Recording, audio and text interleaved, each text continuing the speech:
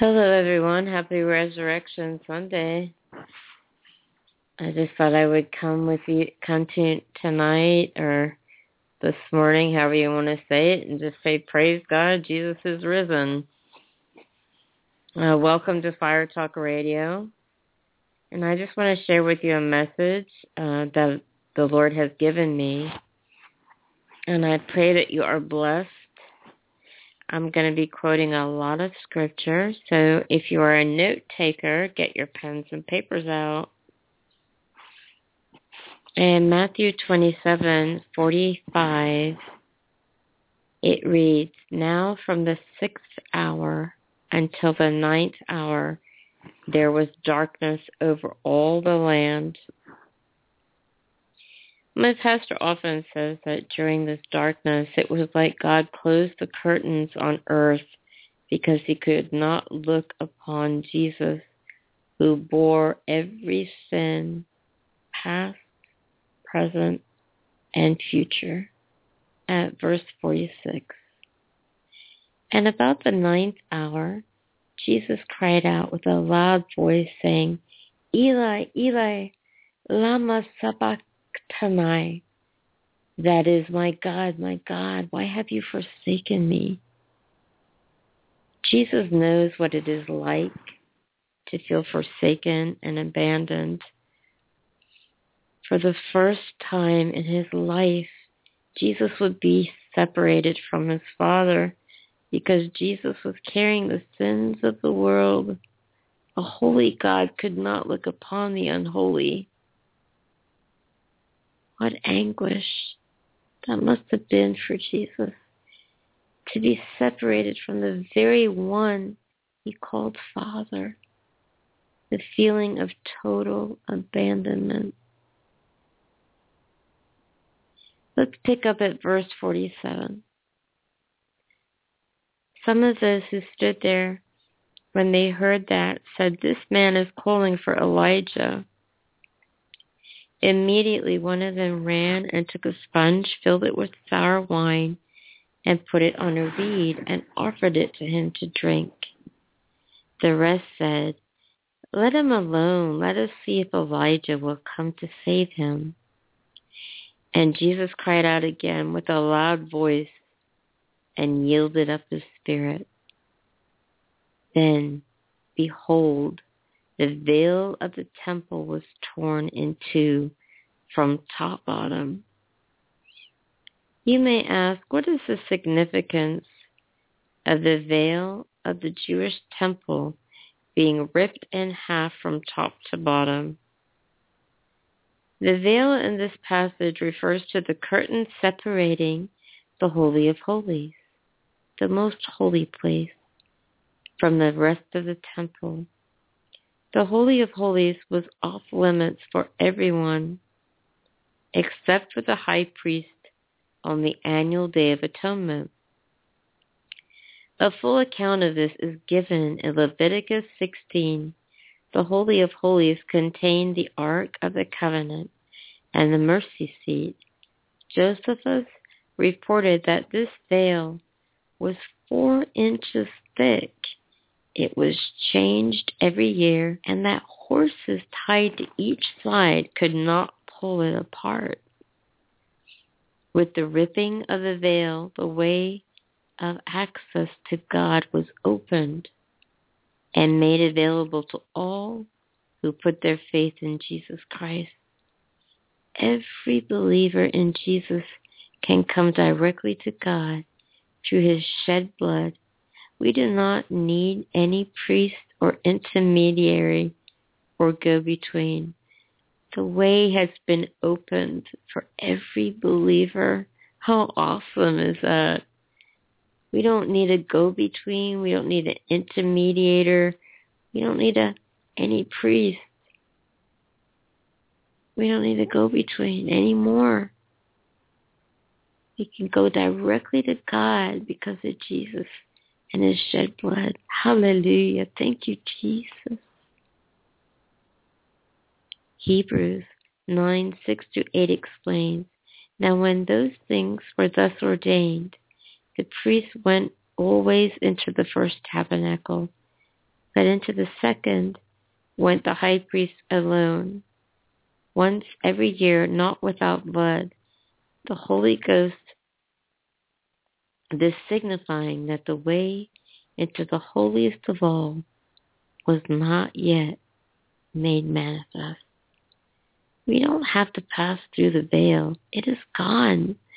Oh, the blood of Jesus is the way of entry. Hebrews 10:19 through 20 reads this truth, having therefore, brethren, boldness to enter into the holiest by the blood of Jesus, by the new and living way, which he hath consecrated for us through the veil, that is to say, his flesh. The ripping of this veil or curtain from top to bottom suggests that this is something that God has done. Had the veil been ripped from the bottom, within the reach of men, to the top, that would suggest that this ripping and tearing was something that man had done. God was and still is fully satisfied with a propitiatory sacrifice that Jesus Christ has offered. God has accepted the death of Christ, and consequently God, by his grace and mercy, has removed that veil. Hallelujah. Hallelujah. Hallelujah. Thank you for removing that veil. This is also suggested by the fact that the veil could only be ripped in two with great effort because of its thickness and because of the way it was constructed, i.e., with several layers of matted veils. That it was ripped without difficulty suggests that it was indeed God's work. Let's pick up at the end of verse 51. And the earth quaked, and the rocks were split, and the graves were opened, and many bodies of the saints who had fallen asleep, basically died, were raised. And coming out of the graves after his resurrection, they went into the holy city and appeared to many. Romans 8:11 says, but if the spirit of him who raised Jesus from the dead dwells in you, he who raised Christ from the dead will also give life to your mortal bodies through his spirit who dwells in you.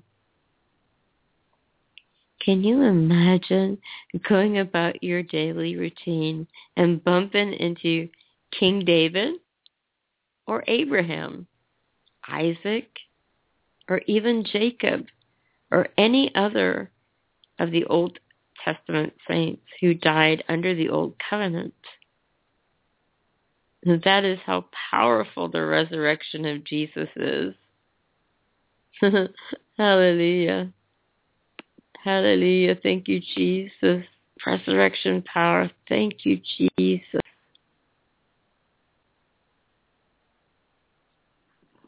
Hallelujah. Thank you, Jesus. Let's pick up in Matthew 27:54. So, when the centurion and those with him who were guarding Jesus saw the earthquake and the things that had happened, they feared greatly, saying, truly this was the Son of God. And many women who followed Jesus from Galilee, ministering to him, were there looking on from afar. Among them were Mary Magdalene, Mary the mother of James and Joseph, and the mother of Zebedee's sons. Now, when evening had come, there came a rich man from Arimathea named Joseph, who himself also became a disciple of Jesus. This man went to Pilate and asked for the body of Jesus. Then Pilate commanded the body to be given to him. When Jesus had taken the body, he wrapped it in a clean linen cloth and laid it in his tomb, which he had hewn out of the rock. And he rolled a stone against the door of the tomb and departed. And Mary Magdalene was there, and the other woman sitting opposite the tomb. Can you imagine how hard it was emotionally on these dear ones to prepare Jesus' body? They loved him so much and had to watch him die such a horrific death. That had to have been so hard to watch somebody you love die they were innocent, and they were, it just had to have been so hard. Let's pick up in verse 62 now. On the next day, which followed the day of preparation, the chief priests and the Pharisees gathered together to Pilate, saying, "Sir, we remember while he was still alive how that deceiver said, 'After 3 days I will rise.' Therefore command that the tomb be made secure until the 3rd day, lest his disciples come by night and steal him away and say to the people, 'He has risen from the dead.'" So the last deception will be worse than the first. That kind of bothers me that he's saying how that deceiver said. Jesus is not a deceiver. Being that we're deceived. Jesus wasn't a deceiver. These people were deceived. Now, carrying on with verse 65, Jesus said to them, "You have a guard. Go your way. Make it as secure as you know how." So they went and made the tomb secure, sealing the stone and setting the guard. Matthew 28:1. Now, after the Sabbath, as the first day of the week began to dawn, Mary Magdalene and the other Mary came to see the tomb. And behold, there was a great earthquake, for an angel of the Lord descended from heaven and rolled back the stone from the door and sat on it. His countenance was like lightning, and his clothing as white as snow. And the guards shook for fear of him and became like dead men. These guards were so overcome by the glory of God, they fell under the power of God. Hold your place in Matthew and go with me to the book of John. In John 20:16, Jesus reveals himself to Mary after she is frantically searching for his missing body. Jesus saith unto her, "Mary." She turned herself and said unto him, "Rabboni," which is to say, Master. Jesus saith unto her, "Touch me not, for I am not yet ascended to my Father, but go to my brethren and say unto them, I ascend unto my Father and your Father, and to my God and your God." Jesus could not let Mary touch him, for it would defile him, and he had not yet sprinkled his blood on the heavenly mercy seat. You can read all about this in greater detail by reading the entire chapter of Hebrews 9.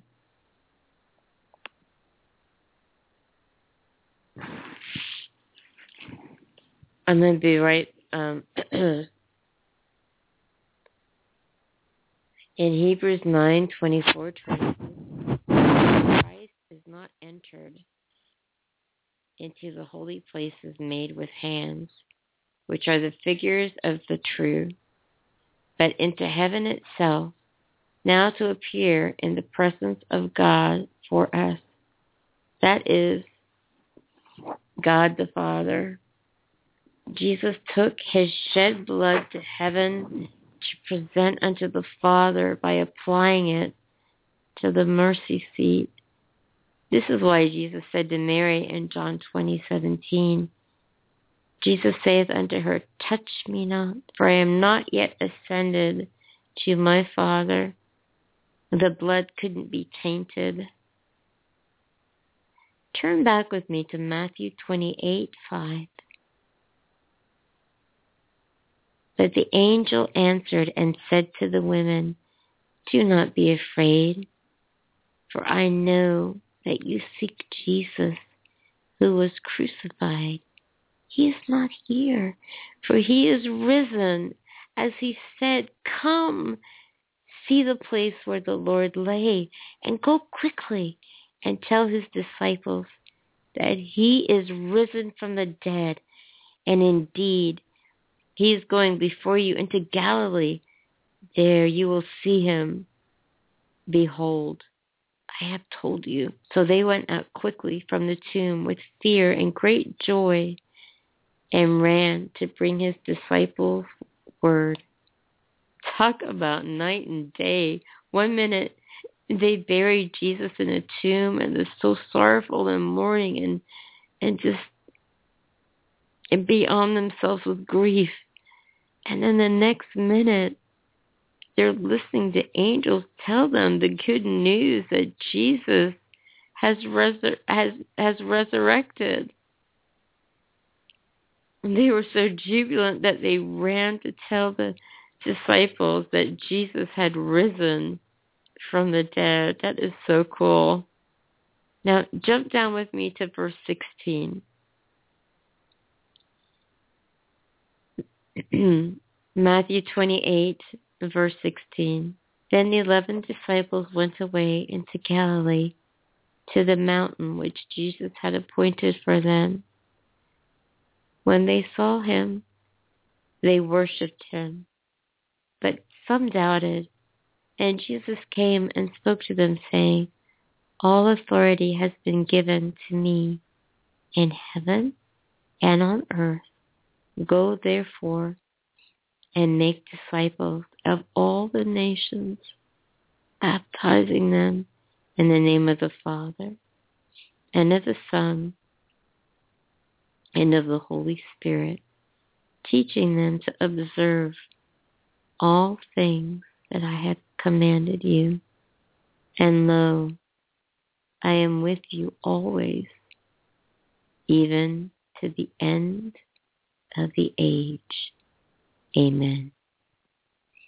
Leading people to Jesus and discipling them is the responsibility of every single Christian. Discipling every person you lead to Jesus may not always be possible. This is when you trust the Holy Spirit to lead them to the right people to disciple them. Jesus shows himself with many infallible proofs in the book of Acts, chapter 1. Well, not just in chapter 1, but the whole, just follow along.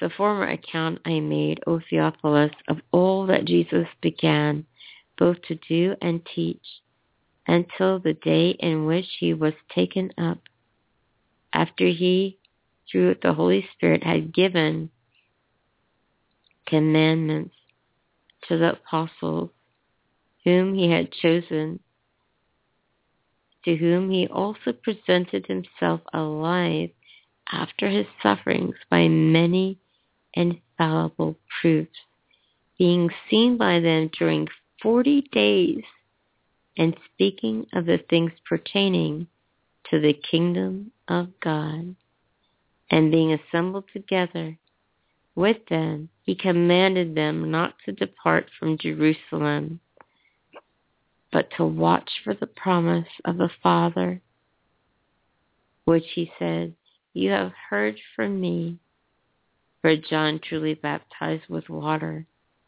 but you shall be baptized with the Holy Spirit not many days from now." Therefore, when they had come together, they asked him, saying, "Lord, will you at this time restore the kingdom of Israel?"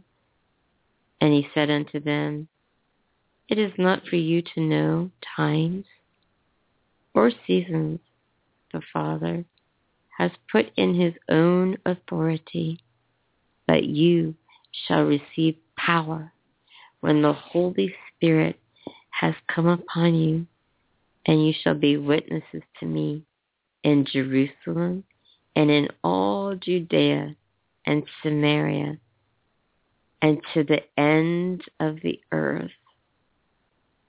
Now that power is dunamis power, the same word that we get the word dynamite from. Dunamis power. You shall receive power.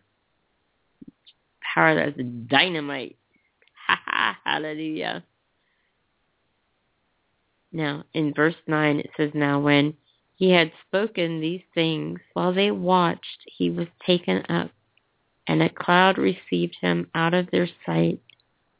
And while they looked steadfastly toward heaven as he went up, behold, two men stood by them in white apparel, who also said, 'Men of Galilee, why do you stand gazing up into heaven? The same Jesus who was taken up from you into heaven will so come in like manner as you saw him go into heaven.'" Oh, hallelujah, how we long for that day and wait for that day of Jesus' second coming. But until then, we have to occupy until he comes again. Jesus will definitely come again in glory to take his beloved bride, the body of Christ, to be with him forever in heaven. Revelation 1:5-7 reads, "And for Jesus Christ, the faithful witness, the firstborn from the dead, and the ruler over the kings of the earth, to him who loved us and washed us from our sins in his own blood, and has made us kings and priests to his God and Father.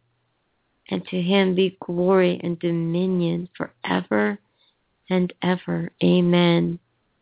Behold, he is coming with clouds, and every eye will see him, even they who pierced him.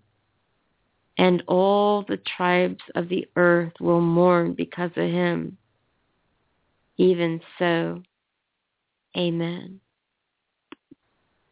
Even so, come quickly. That is so awesome that Jesus is going to come again. He's going to come back for his church, for those who are without spot or blemish, those who have no sin.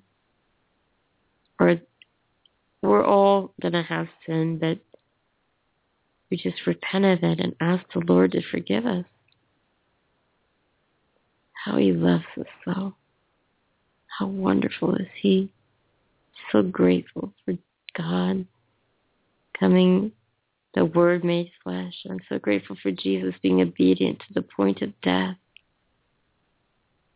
I'm so grateful for the Holy Spirit who came to be with us.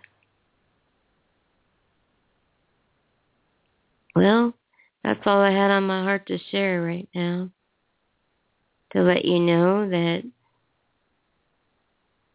God does love you and He has a great plan for your life. And if you're not sure right now, beyond a shadow of a doubt, that you would go to heaven, the Holy Bible reads that we've all sinned and fallen short of the glory of God, and the wages of sin is death. But the gift of God is eternal life through Jesus Christ our Lord, and whosoever calls upon the name of the Lord shall be saved.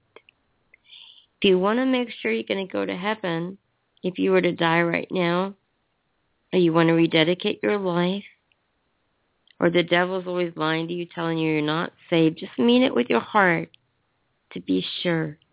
Just say, Dear Lord Jesus, come into my heart, forgive me of my sins, wash me and cleanse me, set me free. Jesus, I believe that you died for me. I believe that you rose from the dead and are coming back again for me. Fill me with the Holy Spirit.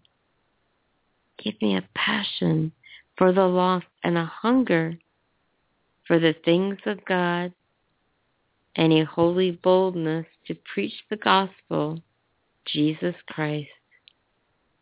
I am saved, I am born again, and I'm on my way to heaven because I have Jesus in my heart.